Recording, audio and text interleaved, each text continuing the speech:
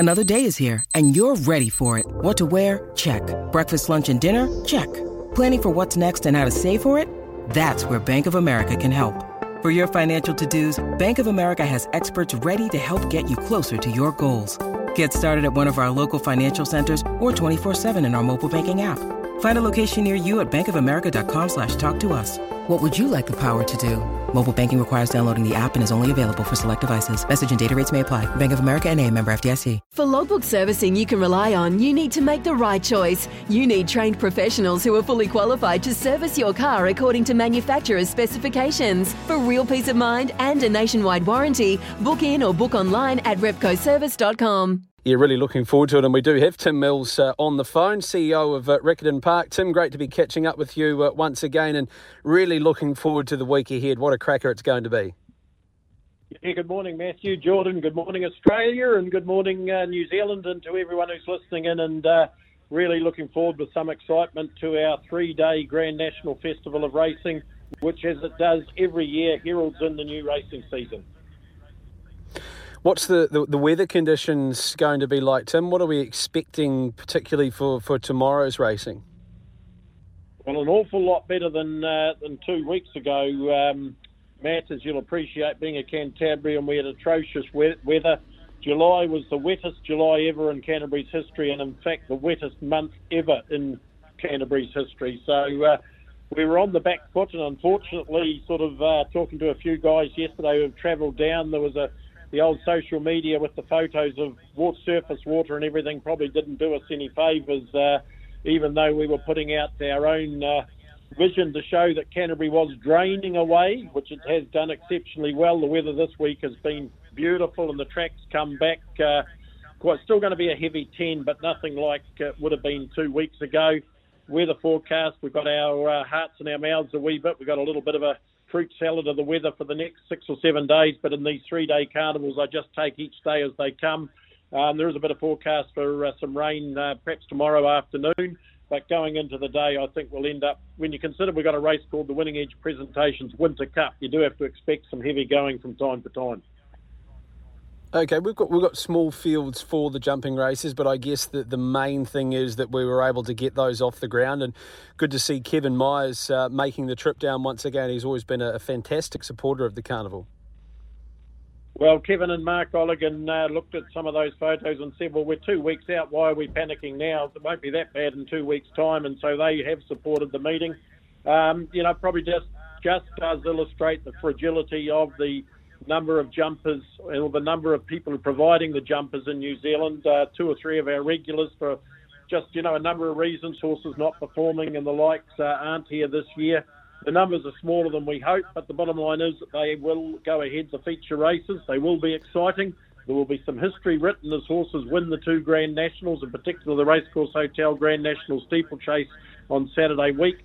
So it's still going to be a festival well worth attending and well worth following. And whatever happens, as I said, there will be some history written in the next 3 days of racing.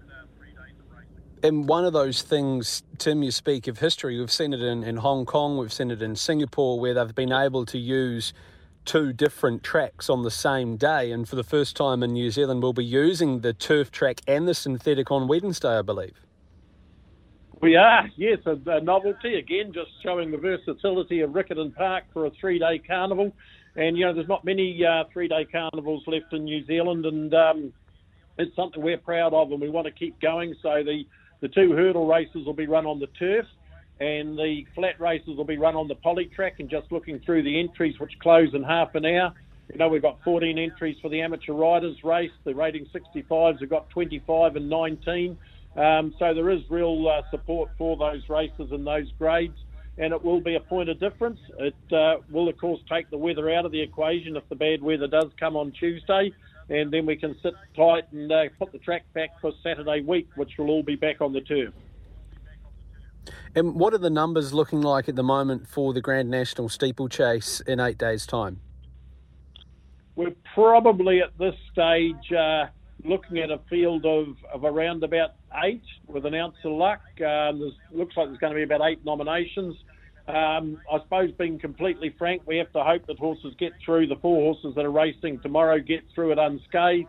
look, at the best result's going to be a field of 8, but if we probably got 6 or 7, that's going to be in keeping with the feature jumping races, Matt, going right back to the Aupuni Hurdles in May, when I think 6 went round in the Aupuni Hurdles and 4 in the Manawatu Steeplechase. Waikato was 8 and 8. Hawke's Bay was 6 in the hurdles and 7 in the steeple, and 9 of each went round at Trentham with a number not completing the course. So, look, we're probably on par with the numbers that have been in the feature races this winter. Let's hope it's just one of those winters where the numbers in the big open races have been light, but it will be a spectacle no matter what.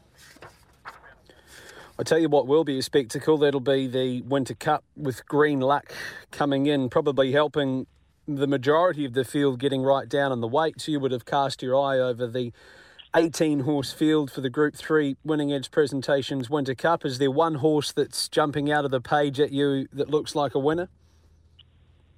Well, probably a little bit like many people. I'm looking at number 7, Kick On, trained by Kevin Myers, ridden by Kozi Asano. Of course, was here at Riccarton Park as an apprentice jockey when he was champion jockey. I'll have a wee bit of a soft spot for Lord Darcy, trained by my good mate Bevan Wilson, who played at fullback for the All Blacks. I'd love to see Bevan win a Winter Cup, and Terry Mosley, another one of our good mates here at Riccarton Park. So probably the head going for Kick On and the heart going for Lord Darcy.